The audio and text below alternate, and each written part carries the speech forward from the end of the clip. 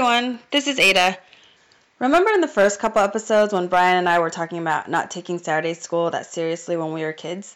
Well, today we have a special episode where we invited director Michael Kong to talk about the film They Call Me Bruce from 1982, and he brought along his two daughters, Clay and Riot. And we thought it was only fitting that when we forced children to come to a recording of our Saturday School podcast, that they neither listened to us nor learned anything.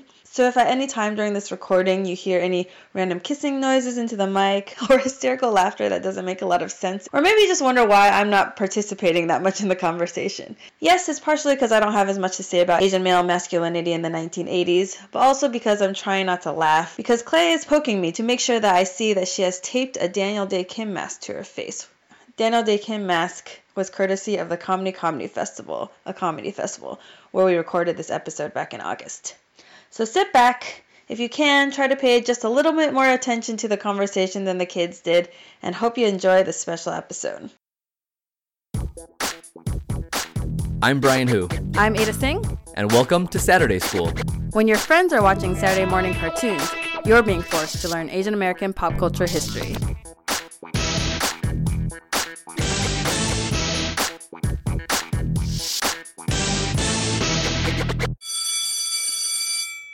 Hi everyone, welcome to Saturday School, our podcast about Asian American pop culture history. Today is a very special episode for two reasons. We're here recording live at the Comedy Festival, which is the brainchild of Jenny Yang with her team of folks from Disoriented Comedy and JACCC, which is where we're recording now. And the second reason that this is a very special episode is that we have very special guests. We have three special guests today. Michael Kong, award-winning director of films such as The Motel, West 32nd, and Four Wedding Planners. And two superstars in the making, Clay and Riot Kong. Hyun Kong, actually. Hyun Kong. Do you want to say hi? Hi. Hi. You gotta talk into the microphone, not to her. Hi. Thanks for having us. So just to give even you guys a sense of our podcast, we're going back to old works by Asian American artists that we think are worth revisiting. Kind of our excuse to bring things out of the vault that we've liked over the years or rewatch things that we feel like we should have watched. Today we're going to talk about the 1982 film They Call Me Bruce. And the reason that we brought Michael Kong here is because if you Google Asian American film, most likely a list from IMDb will pop up. It's actually a really great resource. We both are kind of cover pop culture. She's talking about movies. So it's a great list of Asian American films, and one of them is They Call Me Bruce. He has commentary on each one, and under They Call Me Bruce, he wrote, "This film changed my life." So, do you even remember that? I think this is, I think I put that list together in a bout of insomnia, so I'm not exactly sure what I wrote. Yeah. But yeah, it was a very important film for me. Yeah, so we thought it would be great to have you come on and talk a little bit more about it from your perspective. The inspiration for the title Saturday School is kind of this joke based on the Chinese schools that we were forced to go to growing up as kids. When all of our friends were watching Saturday morning cartoons, we were trying to learn Chinese or whatever it is that our parents made us go to. Right. Yeah. Koreans, we had that too. Yeah, Koreans. I was going to ask you. My dad was actually the principal of the Korean school. No way. Yeah, but I skipped all the time. Yeah, actually, my mom was one of the teachers. Do they have to go to Korean American Saturday School? You know what? I was looking for a Korean school for them, that a Korean language school that wasn't church-based, because we don't go to church.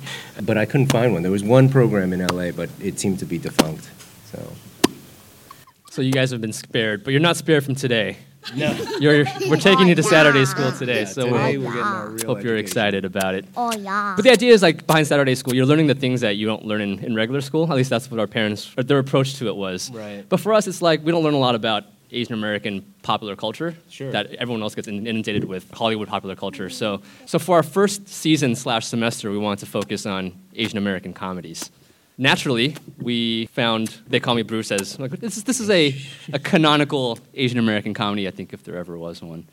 Yeah, I mean, I think for me, it was why it was life-changing was that before this movie, the only thing that Asian Americans were known for were like kung fu movies, and because of the power of Bruce Lee, it just inundated. Okay. We need to get some water for our guests. Pop culture at that point was just inundated with all these kung fu films. As much as I liked those, I still actually felt a little bit of a disconnect because I grew up Korean American as opposed to Chinese American, and I feel like at home, especially at that age, before I hit teen years, it was very much about being Korean at home. And so the only thing that we had was MASH. And then this movie came out, and I think it also just spoke to me because it was comedy. It showed me that you could do something other than just kung fu, even though there's a lot of kung fu in this movie. Yeah. Just so our listeners have a sense of what this movie is. So the film is directed by Elliot Hong, starring Johnny Yoon, who was then a stand-up comedian, frequently on the Johnny Carson show. And it's about how he is this kind of this hapless Asian American guy. Everyone thinks he looks like Bruce Lee, and that leads him on all kinds of adventures with the mafia and across the country with a bag of cocaine. And it's all the mishaps that happen when kind of a silly Asian American guy is mistaken as Bruce Lee. He walked like him. He talked like him. Give me 5, yo mama, get down. He wanted to be just like Bruce Lee. You must know Kung Fu. Oh yeah, I once stepped in it. So you mentioned that you watched it when it first came out.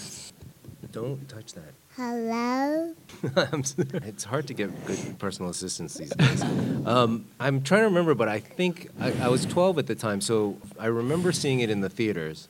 And I remember it was actually a really big deal that it came out, but I don't know if that was just because it was a Korean American who was starring in it. I remember actually seeing Johnny Yoon on The Tonight Show a couple times, and I think he was in MASH too. I think he'd shown up on MASH a couple times. So he was already kind of a rising star. And then, yeah, when this movie came out, it was kind of a big deal within the Korean American community. Do you recall there being other Asian American stand-up comedians, up-and-comers at that time? There was that one funny guy in Sanford and Son who was friends with Lamont. But I don't know if he was a stand-up, but that's the only other funny guy, and Pat Morita. Yeah. But stand-up, I feel like Johnny Yoon was the only guy I actually remember seeing on The Tonight Show. Like, I can actually picture him in front of that rainbow curtain, you know. And then what was your response to the film when it came out? If your mom was trying to get you to watch it for cultural reasons, it probably didn't work. What do you mean by that? I mean, like, you don't learn a lot about being Korean. No, he's playing a Chinese guy in the movie. I remember thinking it was very funny. I mean, there's a lot of slapstick humor in it. Going back to it, you know, I showed it to the kids last night to see if anything resonated or stood up, and which, you know, it doesn't necessarily stand the test of time, but a lot of it is based on referential humor to, like, the culture of that time, that I'm like, oh, my kids have no idea what they're talking about here. All these lines that are just, they're very Family Guy for that era. There's a lot of antiquated terminology, like in the opening where he says the most important thing is broads. The most important thing in life is broad. I mean, nobody calls women broad. I mean, I don't think I've ever heard the term broads. Yeah, I was just telling you earlier that when I watched a month ago, I had to rewind because I was like, I think this is a really important line. What is the most important thing? I didn't know what he was saying. I think there was. I'm trying to remember. There were a bunch of like things like Sinatra references. Sammy Davis Jr. Yeah, Sammy Davis Jr. Like a lot of Rat Pack stuff. I think there's some visual references to other movies of that time. The Godfather. Like Saturday Night Fever. They do the Saturday Night Fever thing where he's walking down the street, and there were a lot of little things like that I'm sure just completely flew over their heads. You know, as a filmmaker, especially as an independent filmmaker, looking at that movie, it's pretty impressive what they got accomplished. They definitely shot in at least 2 cities. It's definitely a low budget. They did it by the skin of their teeth kind of thing. And they accomplished a lot in terms of production value. I mean, also a lot of fight choreography. And at that time, Margot Hemingway was the more famous of the Hemingways. Like, Muriel Hemingway hadn't yet become Muriel Hemingway. And Margot was the one that they thought was going to become the big star. So she was pretty hot at that point. It was like one of those kind of indie movies that, like a Marissa Tomei would do on the side or something. I mean, the writing, I feel like, has its issues, but I also, at the same time, I'm like, well, I can kind of forgive it because English isn't their first language, and so they're writing a comedy in English, which, you know, and part of the charm of it is that he is a fob and just going through this world, you know. I mean, the one weird thing is that there are a lot of offensive stereotypes for across the board, like Italians, Jews, blacks, women, definitely women. They don't do any gay jokes. There is a gay joke. Oh, is there? There was like an effeminate way of saying they. There was one of the guys. Yeah, that's right. So I think it's of its time, like Cannonball Run, kind of like it just let loose, and anyone can be picked on. Oh, that's right. He was in Cannonball Run too. Yes. Yeah. So I think it was probably playing off a lot of the success of those kind of movies. I wanted to play a clip, and then maybe we can chat about this. This is the scene where Johnny Yoon's character has just beat up a bunch of hoodlums with nunchucks, and he thinks he's all that all of a sudden. He's on the streets, and he's about to be picked up by some cops. Hey, you got a permit to carry those nunchucks? For this? You don't need no permit for this. That's a lethal weapon. You're under arrest. Wait a minute. Wait a minute. These are my chopsticks. So listeners can't see that he's eating his drumstick with his chopsticks looking good. What did you think of that scene, Clay? It was weird. Why? Probably because he was using nunchucks as chopsticks. I mean, that's basically the same, right? But it's kind of funny to see like these kind of artifacts of like Oriental kind of kung fu stuff being used kind of against the white cops.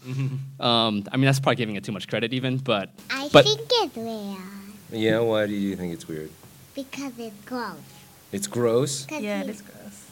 Because he's tasting the nunchuck. Oh. Yeah, you don't know where the nunchucks have been. but kind of the gag is then that like these Asians are so foreign that even the sight of unhygienic use of nunchucks is potentially passable to these white cops who are like, maybe this is normal. Maybe I should be more culturally sensitive in this situation. Do you like think that's what the... I mean, that's kind of the gag. That's like, so that's why the cops just let him go. They don't arrest him for his nunchucks. There's a lot of scenes in this where the cops seem to not follow up on what's... Like, they seem to get almost arrested about 4 or 5 times, and they get out of it in very suspect ways. Usually involving cocaine. Or other FBI agents beating up the cops. Yeah. Or he does a lot of like playing two groups that have to get him against each other, and he slips away. But like just playing this, if everyone thinks he's good at martial arts, maybe he can get away with something. Do you think that's like a Asian American male response to the world in some ways? Like if people think you know, try and fake it. If people think you know martial arts. Have you ever tried that? I think with me it's pretty clear that I'm not gonna hurt anybody. Yeah, no. One of my older brother's friends once was like, "Yeah, you should totally do that. People would totally buy it." But I just don't think that I ever had the balls to like actually go through with like you got to jump around a little bit, like do the kind of the hand movements and the wooing, the kind of Bruce Lee woos, and I just don't think it's gonna work out. That's actually in the trailer of the film. I don't know if you got to see the trailer, but they show the scene where there's like a purse snatcher that he's trying to intimidate, and he does the Bruce Lee thing, and it actually works in this fictional world. With my right foot, I can knock out that knife. With my left, I can kick your nose. With this hand, I can poke out your eyes. With this, I can break your neck. Take a good look at my face. I'm an Oriental. It's cool, bro. I don't want no trouble this time. It's cool. And the trailer also ends with a tagline that goes, "They call me Bruce, a superhero America can believe in." Which is kind of, it's very tongue-in-cheek. I mean, they don't think anyone's going to look at him and think he's a hero. Right. But is there, like I don't know, when you watched it, did you think about That's him a weird tagline. That doesn't really capture... I don't think they've marketed this movie pretty well to begin with. But it did. It was very successful. I mean, I was reading I think they made like $16 million in 325 theaters. Never even went to full wide release, but made like a ton of money. It was successful enough for there to be a sequel. Yeah. Have you seen the sequel? I think I remember it coming out, and I remember actually them re-releasing this. For some reason, I remember it being re-released on TV as called Fistful of Chopsticks at some point, because I thought it was the sequel, but they just retitled it, and then so I watched it again. But you said like it was re-released, so they had some kind of shelf life after. Yeah. Johnny Yoon became a thing like after this. It was definitely a hit. From my understanding, like after this, then he tried for a little while longer here in the States, but then he went back to Korea and then became the Johnny Carson of Korea. Oh. Yeah, he had his own talk show for the longest time, and like I was in Korea for Yonsei or something. I think I turned it on the TV and he was on there, and I remember some of the people there being like, yeah, he came back and started his own show, but they're like, his Korean's okay, like it's not so bad. Like they think of him as a very American, and like we're here having trouble understanding him saying broads.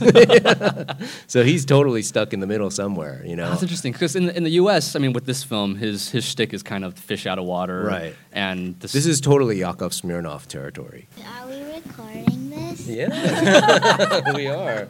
So when he went to Korea, like, what was his comic persona there? I mean, you said he's westernized. I think he became more serious because then after that, he had the successful talk show for a long time, and then I think he just did specials after a while. Like he would just do like Olympic specials. He would produce Olympic specials and stuff. So he had a pretty long-lasting career. I think he did like leave an important legacy in the United States. I mean, the fact that we're talking about him now, the fact that for a certain generation, he could have potentially changed your life.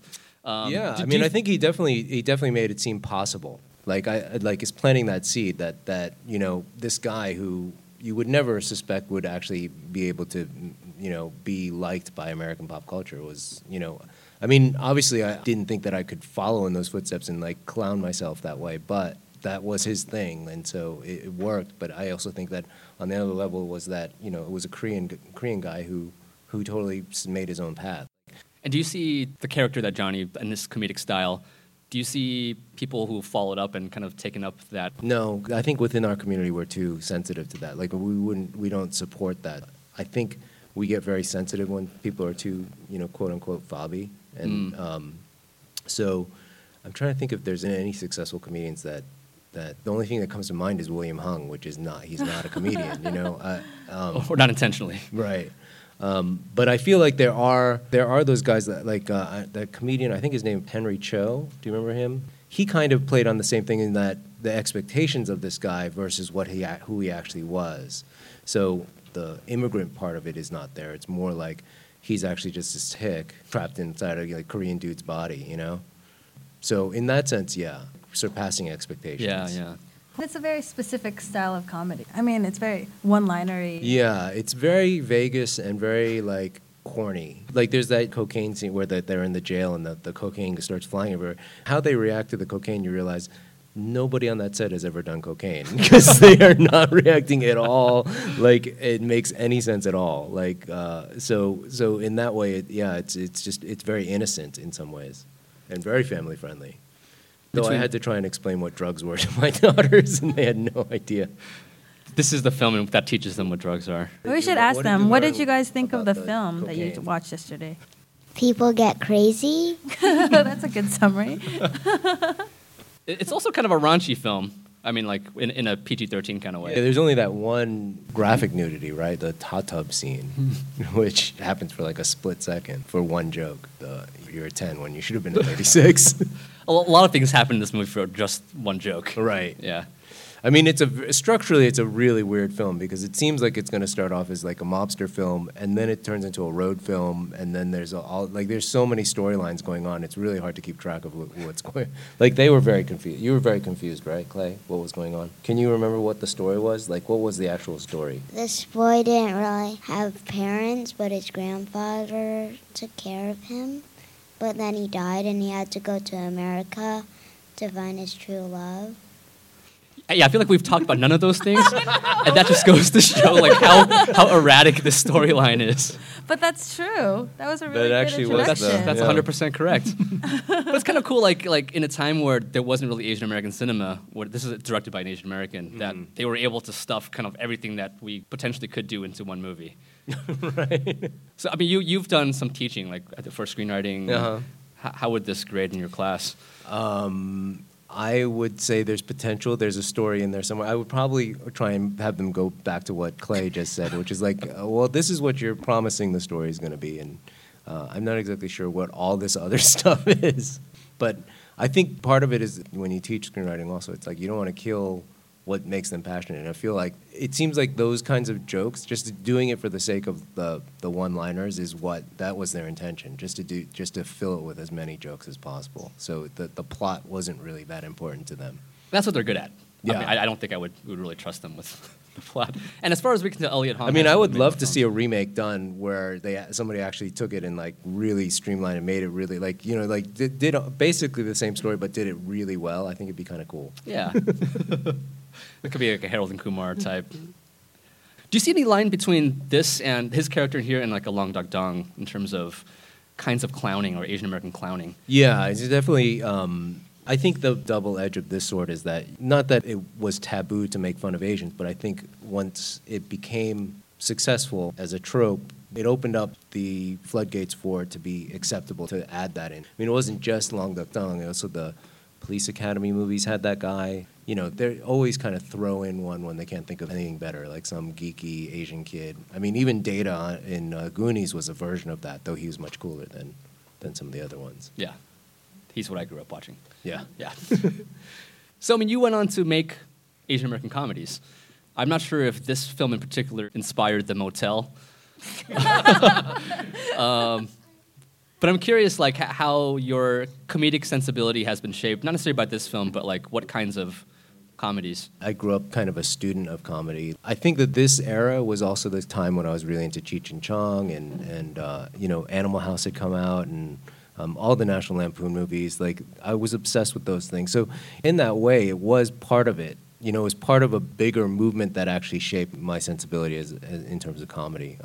Also, the smart sitcoms of like the Norman Lear era of TV, and then from there, I think what I really loved about both of those styles was that they were able to layer in something a little more serious, but still not kill the comedy. And I think that that's what I think I probably lean a little heavier towards the drama, but I think that I don't ever want to kill the comedy, because if it's not funny, I feel like it's really hard to get the audience to accept certain things. I think being able to ride that line is really important to me. Are there any other Asian American comedies that you're a fan of that you would recommend? Or that inspired you along the way? I'm trying to think of along the way.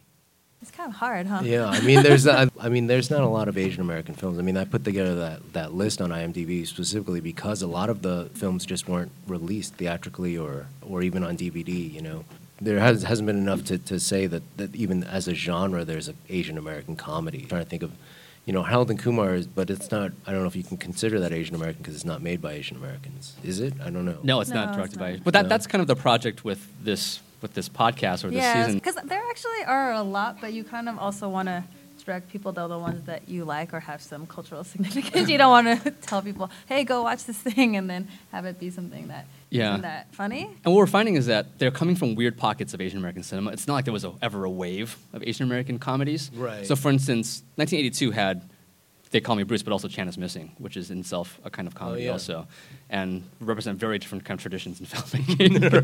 Right. But then there's Ang Lee's The Wedding Banquet, which is a comedy, but that comes from just like a Taiwanese co-production. Right. So there never really was this wave. Right. That's what we love picking up on. Yeah, it wasn't a movement of like a National Lampoon. Like I mean, maybe Jenny Yang is going to start this. Maybe there will be a wave. Yeah. Which is funny because now I think people associate Asian Americans with comedy in the mainstream because of stuff like Fresh Off the Boat. Or there just has been a lot of Asian American comic actors. Right. Yeah. But that was kind of a fun project for us. For this podcast, we were like, let's kind of break it down. And for this season, let's start with comedies because that's really fun. And then kind of going back, being like, which ones should we really focus on?